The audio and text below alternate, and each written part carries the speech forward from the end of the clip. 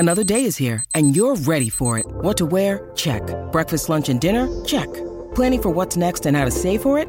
That's where Bank of America can help. For your financial to-dos, Bank of America has experts ready to help get you closer to your goals. Get started at one of our local financial centers or 24/7 in our mobile banking app. Find a location near you at bankofamerica.com/talktous. What would you like the power to do? Mobile banking requires downloading the app and is only available for select devices. Message and data rates may apply. Bank of America N.A., member FDIC. When you need mealtime inspiration, it's worth shopping Kroger, where you'll find over 30,000 mouth-watering choices that excite your inner foodie. And no matter what tasty choice you make, you'll enjoy our everyday low prices, plus extra ways to save, like digital coupons worth over $600 each week. You can also save up to $1 off per gallon at the pump with fuel points. More savings and more inspiring flavors make shopping Kroger worth it every time. Kroger, fresh for everyone. Fuel restrictions apply. With threats to our nation waiting around every corner, adaptability is more important than ever. When conditions change without notice, quick strategic thinking is crucial. And with obstacles consistently impending, determination is essential in overcoming them. It's this willingness, decisiveness, and resilience that sets Marines apart. With our fighting spirit, we don't just fight battles, we win them. Marines are the constant our nation counts on to fight the unknown. And through adaptable problem solving, we do just that. Learn more at marines.com. It's not a happy National Signing Day anymore. Tennessee outside the top 10. That's where they're going to finish. They've hovered right around 12 for the better part of, I would say, 6, 7, 8 months. Once the class started to solidify a little bit. So we have it on the YouTube page right now, and I would love for you to vote. It is our poll question, not today's tough question. That comes up a little bit later with Jimmy Himes. Jimmy Himes, the one, the only, the Hall of Famer, the legend, join us. So National Signing Day and the Vols don't have a top 10 class. How does that sit with you? Vote now. Got one selection, still building, all good. Then you've got another that's kind of down the middle. I can live with it. And then you've got the third, Josh Heupel has to recruit better. Where would you fall out of those three choices? And go ahead and vote. We certainly appreciate it. And Fallout Zone, I'm with you, man. I miss those days. I can remember one prospect signing with, I think it was Julian Battle that signed with Virginia or Virginia Tech, and his parents didn't write off on it. So you had to be a certain age. And Julian Battle at like 7 o'clock that night, 7 o'clock in the morning, he was going to somewhere in Virginia, and 7 o'clock that night, he was coming to Tennessee. I got a ton of stories like that. So, all right, here we go. Hit that like button, subscribe. We greatly appreciate that. It means a lot. The channel continues to grow, and we love you guys. You're part of our community, and I mean that. And our sponsors also, we love them. They're part of our community, and if we tell you that they are fantastic to go to, you can absolutely trust us. No question about it. Campbell, Cunningham, Taylor, and Hahn. Enjoy life better when you see better. Local vision service for LASIK, cataract surgery, and regular eye examination. ccteyes.com. ccteyes.com. All right, Caleb. So Tennessee, given that poll question that we have up on the YouTube page right now, where would you fall in that? Still building, all good. I can live with it. Josh Heupel has to recruit better. I think long-term he does, but I don't think it's anything to worry about this year, believe it or not. And for some context, and actually we're going to talk about this later in the show with returning production, but for some context, Michigan has barely had top 10 classes over the past few years. I think they've had one, and I broke this down with Jim Harbaugh's my video on Jim Harbaugh on Sunday. The focus on Michigan was to get everybody to come back knowing they would be a more disciplined, focused team if they have more experience, and get in an age of NIL when players are transferring from place to place all the time. Dave, I think it's a safe bet. If you have the number one recruiting class and you have 10 5-stars, even Georgia, I bet only 6 of those 5-stars are at Georgia within, say Georgia gets 10 5-stars. I don't have the numbers in front of me, but they get 10. I bet even the best programs only keep 60% of their 5-stars within 2 years nowadays in an age of NIL. Well, but the transfer portal is a factor in a lot of the recruiting rankings, right? They rejudge these guys. No, they do. These are just recruiting rankings for the 2024 class. That's the talent composite rankings you're talking about. This is just recruiting rankings. I Okay, don't think it's a big. so let me ask you, where are they in the talent composite rankings? That's not out yet for Okay. 2024. They need to be top 5 in that consistently, I believe. And Tennessee, and the reason is because you're trying to overcome the most talented program in the nation, and that's Georgia. And I'm sorry, you can be insightful, you can be innovative, you can be all those things if you're Josh Heupel, but Jimmys and Joes win games, not X's and O's for the large part. So I think it has to be better. I'm actually going to say Josh Heupel has to recruit better, which is only 7% of the vote. Now, ideally, here's the way this thing is going to shake out. And I told you the market would shake itself out. And this is the way it's going to shake itself out. Hit that like button. Go ahead and subscribe. The way it's going to shake itself out is that the good high school recruiting teams like Georgia, like Alabama, maybe not Alabama because Saban's gone, but the good ones are still going to be good. Those guys aren't going to get a lot of cash. So you're going to be able to save your cash to retain players and go into the portal and bring players in. That means that they're almost separate departments within a football office. That means you should still be darn good in recruiting if you built those relationships. And I don't think that Josh Heupel wants to go into year 5, 6, 7 without a top 5 class. Would you agree with that? Actually, I would disagree with that. And I'm just going to break it down why. Okay. Hey, Dave, guess where Michigan was in talent composite rankings in 2023? Lay it on me. They were number 14, barely ahead of Florida. Because here's what talent composite rankings can't quantify. And this is where, in an age of transfer portal NIL, it's not just about talent composite rankings. It's about experience. It's about keeping your team together. And you saw that in the Rose Bowl when Michigan played Alabama. Alabama was the more talented team. I think you watched that game. I watched that game. We all watched that game coming away thinking Alabama had at least more talent than Michigan. But we also saw Michigan as a much more disciplined team, didn't we? And Agreed. that's why they won the game. That's going to be the difference in this era. This is where you were ahead of the curve. And I'm going to give you a lot of credit for this. You said as the market works itself out in the era of the transfer portal, NIL would be more focused on, there would be a greater focus on retaining players than adding new talent. Have you not noticed that's exactly what Tennessee did this offseason? Yes. They focused on retaining players.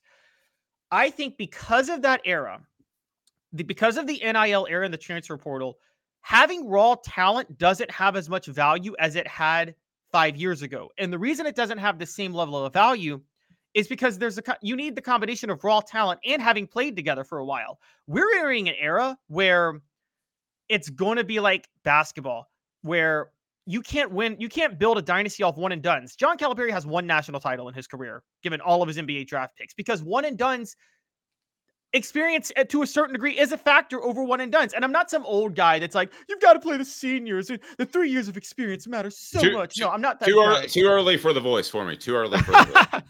But the reason I'm really serious about this is that having the most talented team this year is not the same as having the most talented team in 2015, because chances are the most talented team this year has played together half as long as the most talented team in 2015 did. And I think in the age of NIL and transfer portal, it is important to keep players more than it is to go after talent. And that's actually going to give an advantage to how teams apply their NIL. And I think Tennessee is applying it on, let's try to keep, yes, they spent the big bucks on Nico Iamaleava, and now there's a lawsuit over it. Okay. But at the end of the day, their big focus was keeping players this year. And that's a huge advantage. Let me ask you a couple of quick hitters. And the message board, you can jump in on this, and Fallout Zone, I'm going to steal your thoughts on another 10-win season. So I'm going to start with that. Another 10-win season, and Tennessee jumps in the recruiting rankings. Do you agree or disagree with that? If it's just 10 wins, I actually disagree. I think Tennessee has to jump way. I think Tennessee has to do way better than 10 wins. Because I do think.